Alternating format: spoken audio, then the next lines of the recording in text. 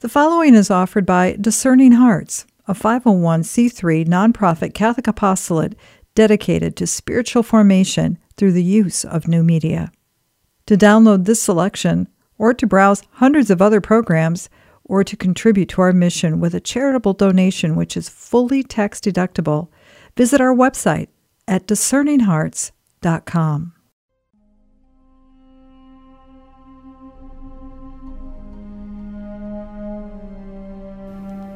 A reading from the book of the prophet Isaiah. On this mountain, the Lord of hosts will provide for all peoples a feast of rich food and choice wines, juicy, rich food and pure, choice wines. On this mountain, he will destroy the veil that veils all peoples, the web that is woven over all nations. He will destroy death forever. The Lord God will wipe away the tears from all faces. The reproach of his people he will remove from the whole earth. For the Lord has spoken. On that day it will be said, Behold our God, to whom we looked to save us. This is the Lord for whom we looked. Let us rejoice and be glad that he has saved us. For the hand of the Lord will rest on this mountain. The word of the Lord.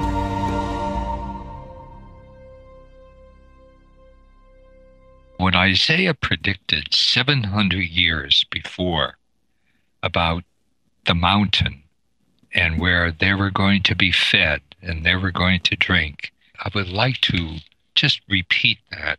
On this mountain, the Lord of hosts will provide for all peoples a feast of rich food.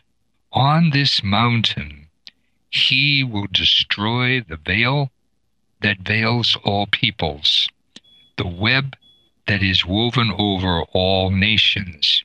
He will destroy death forever. That was 700 years before Jesus. And when Jesus goes up onto that mountain today, what is that powerful force that is going to do all these things? It's Jesus.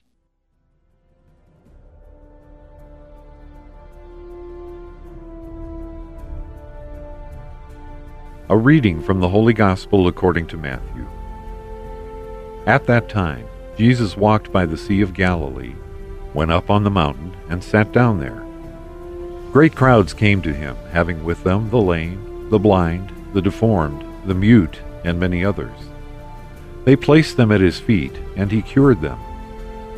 The crowds were amazed when they saw the mute speaking, the deformed made whole, the lame walking, and the blind able to see, and they glorified the God of Israel. Jesus summoned his disciples and said, My heart is moved with pity for the crowd, for they have been with me now for 3 days and have nothing to eat. I do not want to send them away hungry, for fear they may collapse on the way. The disciples said to him, Where could we ever get enough bread in this deserted place to satisfy such a crowd? Jesus said to them, How many loaves do you have? 7, they replied, and a few fish.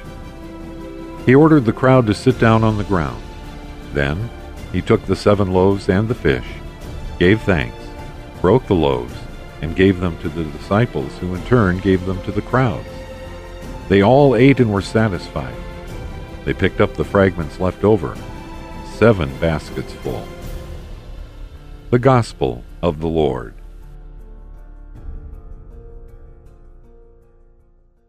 The heart of Jesus is moved with pity.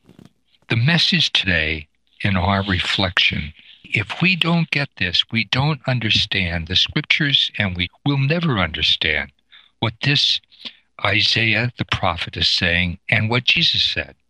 What he's saying is that, where is the mountain? Where is the mountain now? Where? It's in my heart. It's in your heart. This Jesus is now living on the mountain, in the city, in you, in me. He is present now. The most beautiful thing happened yesterday. This woman came after hearing the podcast, and she actually was just full of joy, but a tremendous expectation. Her husband's a pharmacist, and he had invested some 25 years ago in a bottle that would purify water. And it was quite an invention for that time. When she heard the announcement of the news from the Philippines, they have no water, her heart, Kim's heart, was moved with pity for the thirsting.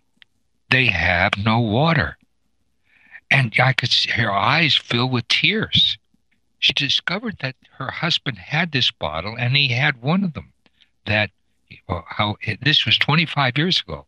And it purifies filthy water. It purifies water with giardiasis. It purifies contaminated water. You put in the and it's a purifying process so that they can drink pure water. And what a magnificent thing this would be for these people who have these problems. It even purifies giardiasis. She got in touch with the manufacturer from Chicago. Now, he hadn't been in touch with this for 25 years. When she called, the man who is the head of the company said, "I think this is amazing." He said, "Do you know what I'm doing now? I'm with my board, and we're considering renewing and making these again." And it's kind of a religious-based group. Here the heart of Kim is moved. Here the heart of this man in Chicago is moved. Whose heart is that? They're getting it together. Even now, as we speak, they're getting these made and wanting to ship them to those places where there's only contaminated water. I know, I lived in South America. If you drink that contaminated water, you're going to get sick and you're going to die. And you're going to get sick, really deathly sick. It's even more horrible to be thirsty than to be hungry. You can live longer without food than you can without water. When I see her heart moved with that kind of pity, I see the heart of Jesus in today's world. And so I'm asking you today, my beloved brothers and sisters, to take the time and to examine this gospel and to look into your own heart. You know, my brother priests, I think it's so important as you prepare for Christmas that your Advent preparation, listen to the heart of Jesus. He has pity on them. Are you giving enough time in your time for hearing confessions? Are you anointing the sick? This has directly to do with the sick. Are you visiting hospitals? Has your preparations and your activities for this time of the year taken you away from these very important people that Jesus takes the time with? Look into your own heart for the anointing of the sick, for the hearing of confessions, for the visiting of hospitals. Those kind of people in your parish who may be poor and really needing extra food or care. These are the ones I really believe that I would ask you to think about and to pray about. I was visiting with the Missionaries of Charity in New York. Their home is in the Bronx. And I was on 145th Street, which is kind of in Spanish Harlem. And I was going to go for a short walk. I wanted to get some air. And took my rosary. And the sister said, "You know where you're going?" I said, "Yeah." They said, "Be careful." So as I walked up, I was about 15 blocks up. And it was around 160th Street. And this man saw me saying my rosary. And he said to me, I hope you're praying for me, he said in Spanish. I said, yes, I am. What do you want me to pray for? And then we just stood there, and I think it was just so beautiful. Here was our encounter. He said, well, he said, I have AIDS. I said, I have my holy oils with me. I'll be glad to anoint you. I know that Jesus loves you very much and wants to heal you. He said, well, wait a minute. My wife has it too. She has HIV. I'll go get her and bring her. Well, he came back. There must have been about 8 or 10 that were gathered there. I sang a little hymn. I took out my oils, and I laid on my hands on them, each one of them, praying, anointing, Jesus loving the sick. You see, beloved brothers, priests, the power of Jesus to heal is in you. You're the mountain. Your hands are here today for the sick, the suffering. Who are the lame? Well, the lame one, perhaps in your family, is your daughter who's pregnant and not married. Who is the deformed? Well, it's the Alzheimer. Who is the mute? It's the unborn. Jesus is looking at his people through our eyes, through our hearts, through us. If he is going to have this gospel, which Isaiah predicted 700 years before, on that mountain where his people are going to have the web broken, where they are going to have this uncovering and beautiful healing on this mountain, and beautiful rich food, it's going to be through me, through you. And I encourage you very much to just take this time, take 15 minutes. Where do you go? Into your heart. He is there. Maybe he, through you, wants to bring love to the hungry at the soup kitchen. For you to wash dishes there, maybe. Or for you to help serve the food. In that gospel, you notice what Jesus did? He handed the food to his disciples to pass it out. Maybe it's through your hands that he, Jesus, is feeding today the hungry and the poor in your neighborhood as you prepare for Christmas. And maybe there is in your neighborhood someone who's taking care of her mother who has Alzheimer's. That's such a demanding thing. Why not volunteer to be with that Alzheimer person? She's the deformed in your midst. Give 3 or 4, several hours for respite for her daughter to go shopping or to take care of some of her personal needs. Or maybe this is your mother who has Alzheimer's and you haven't been taking your time to be with her. If your sister or someone else is taking care of your mother and you haven't really been avoiding, or because it's difficult and it's demanding, and there is a deformation there. One of the sisters asked me to do a retreat for the Legion of Mary in prison, to be there with these prisoners. So we have all kinds of opportunity. I have no idea, and I really don't, but the encouragement now as we prepare for Christmas is that I go into my heart. So many of us, if we don't do this, we're going to get caught up with this kind of foolish stuff of shopping till you drop, whatever that might be. And we're just going to miss Jesus. Where is he? In preparation for Christmas, he is in my heart. He is already active there. And this gospel gives us a marvelous opportunity of knowing what's his activity. It's in me. He has such a pity for those who are suffering, those who are needy, for the lame, for the broken, for the outcast. And they're right around you. If you would take the time to prepare, you do that prayerfully. Enter into the domain of your heart.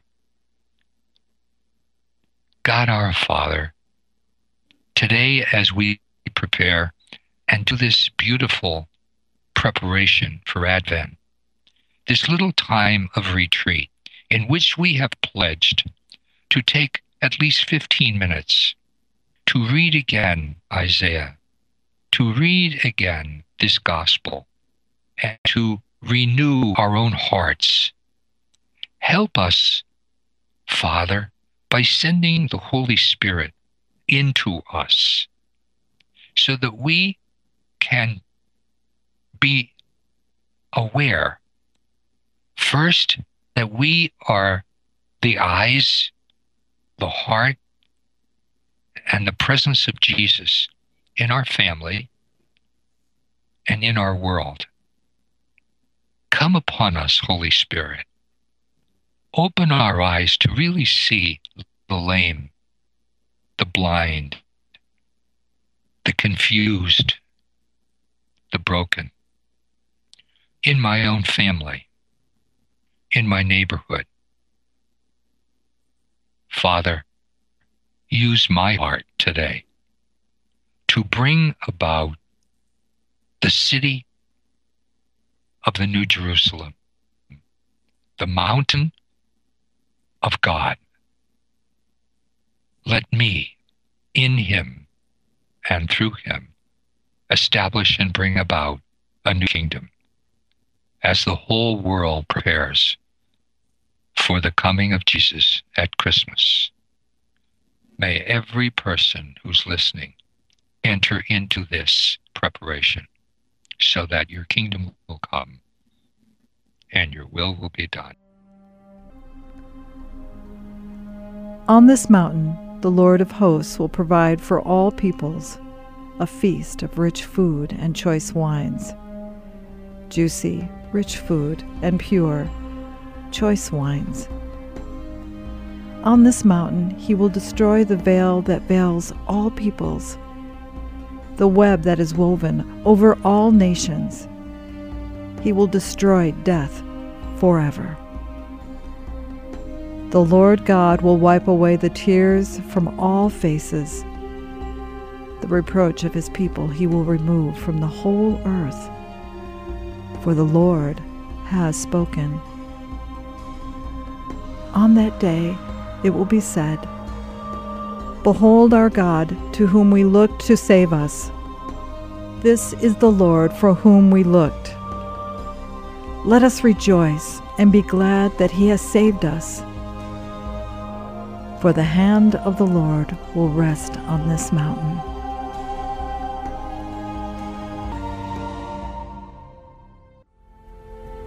At that time, Jesus walked by the Sea of Galilee, went up on the mountain, and sat down there. Great crowds came to him, having with them the lame, the blind, the deformed, the mute, and many others. They placed them at his feet, and he cured them. The crowds were amazed when they saw the mute speaking, the deformed made whole, the lame walking, and the blind able to see, and they glorified the God of Israel. Jesus summoned his disciples and said, My heart is moved with pity for the crowd, for they have been with me now for 3 days and have nothing to eat. I do not want to send them away hungry, for fear they may collapse on the way. The disciples said to him, Where could we ever get enough bread in this deserted place to satisfy such a crowd? Jesus said to them, How many loaves do you have? 7, they replied, and a few fish. He ordered the crowd to sit down on the ground. Then he took the 7 loaves and the fish, gave thanks, broke the loaves, and gave them to the disciples, who in turn gave them to the crowds. They all ate and were satisfied. They picked up the fragments left over, 7 baskets full. we will sing at Christmas time. Joy to the world, the Lord has come. Let earth receive her King. Let every heart prepare him room. Let heaven and nature sing. Let heaven and nature sing. Let heaven and nature sing. Amen. You've been listening to Building the Kingdom of Love, Reflections with Msgr John Esseff. To hear and or to download this program or to browse hundreds of other spiritual formation programs, visit discerninghearts.com. This has been a production of Discerning Hearts. I'm your host, Chris McGregor. We hope that if this has been helpful for you, that you will first pray for our mission. And if you feel us worthy, consider a charitable donation, which is fully tax deductible, to support our efforts. But most of all, we pray that you will tell a friend about discerninghearts.com.